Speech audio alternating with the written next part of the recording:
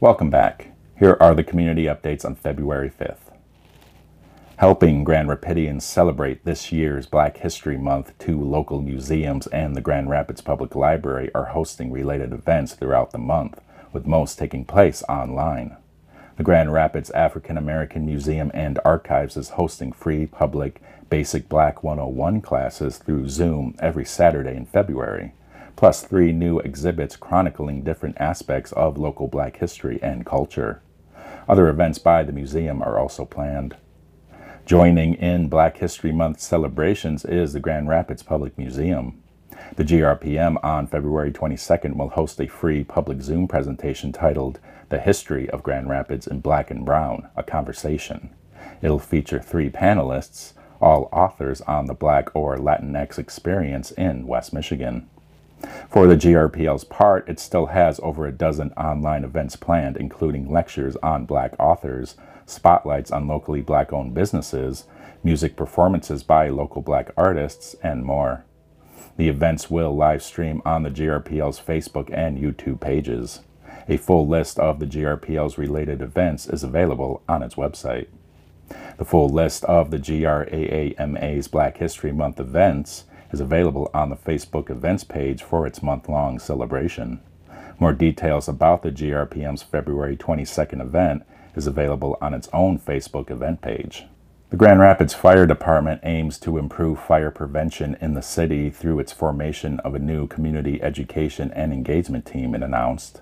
The GRCF's new team will work to educate the community on preventing fires through building on its residential safety program, distributing information to the public, and streamlining its central hazmat inspections process.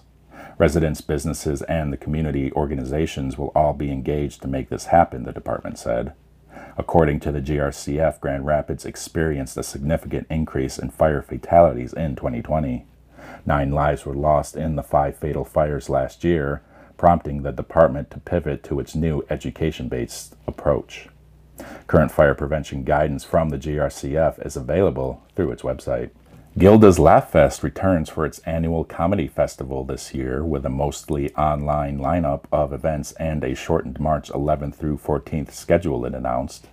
Heading acts along with the full festival schedule will be announced later this month.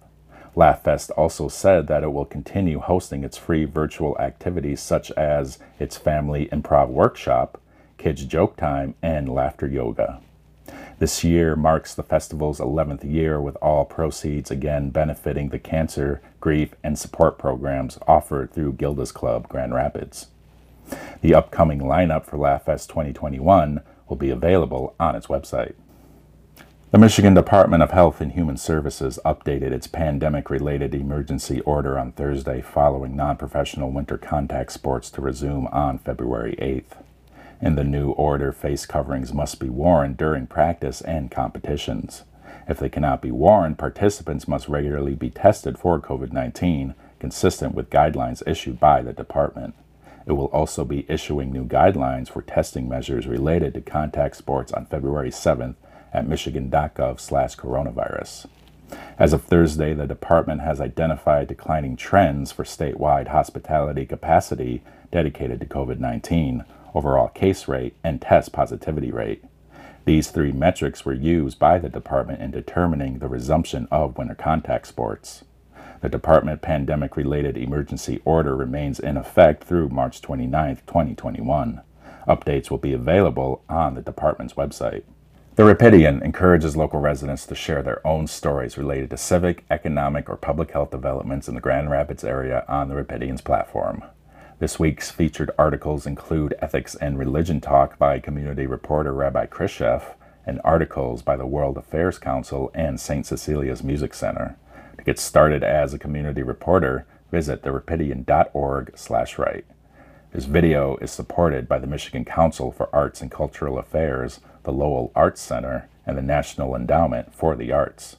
This update is brought to you by the Rapidian, GRTV, and the Grand Rapids Community Media Center.